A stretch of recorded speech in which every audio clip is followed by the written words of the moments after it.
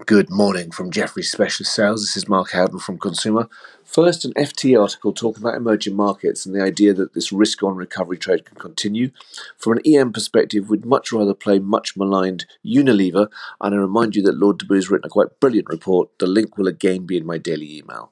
Elsewhere, not much news flow, so I'll be pushing again Monday's excellent report published yesterday on the likely lockdown hangover. You may remember there's a big collaboration from research updating consumer survey work and a specific report from Monday following up on beverages. If total volumes end up just 5% lower, with only a 15% shift from on-trade to off-trade, this could put the global value pool for beer down 10% and for spirits down 11%. We continue to avoid the spirits names. The estimates are way too high, the valuations are way too high. The market fails to appreciate the likely slow pace in fiscal 21, given the prolonged COVID effect, demand issues, and destock.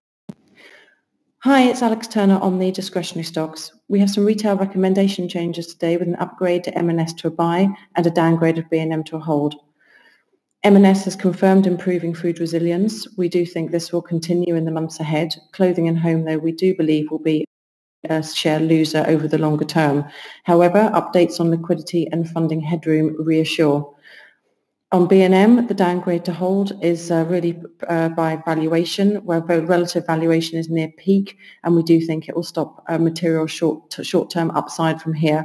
And we also think there'll be more balanced footfall trends in the weeks ahead.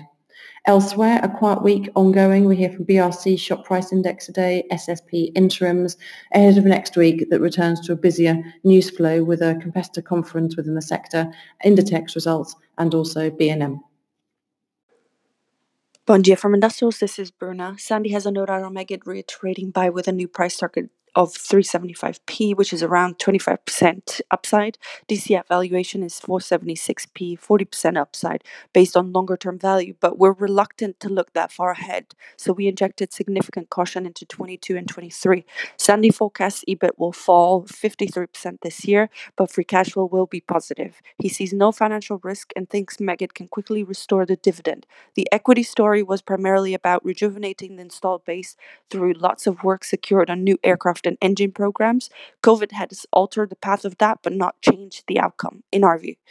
Class 8 orders for May were down 38% year over year, but up 56% from the historic April low. Most OEMs have restarted production, though supply chain issues in Mexico will weigh on builds in May and possibly somewhat into June, leaving backlogs relatively unchanged. Truckload data has begun.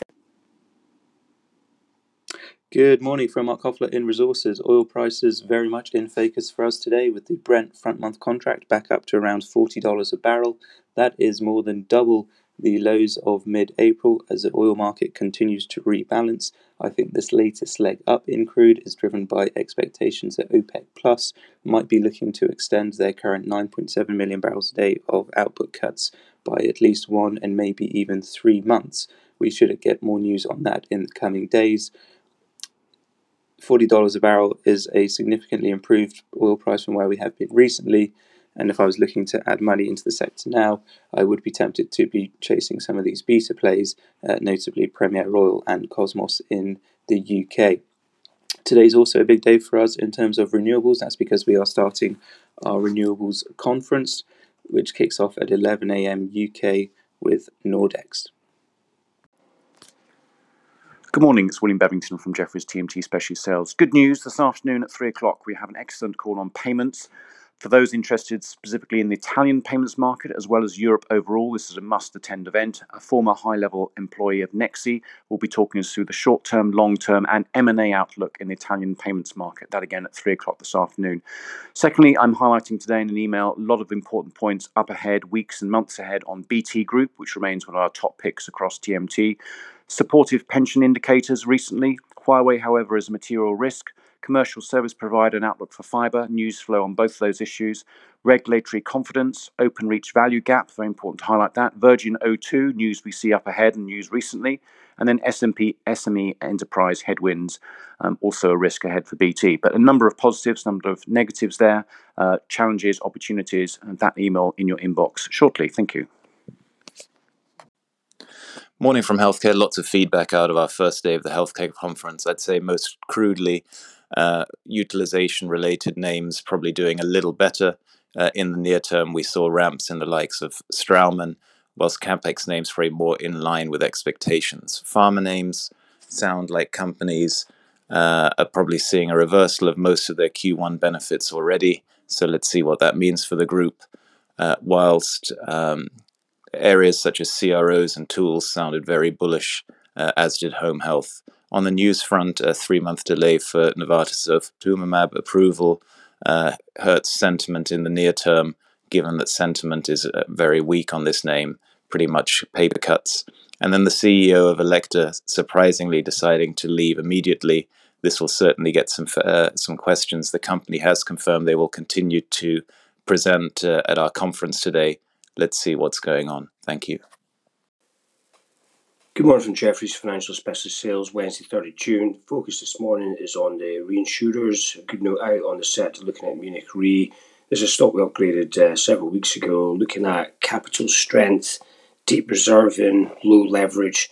We've also been very much focusing on a very hardening market for pricing, which we expect to continue well into 2021. That was actually a key message from our discussion with the management team from Beazley last week.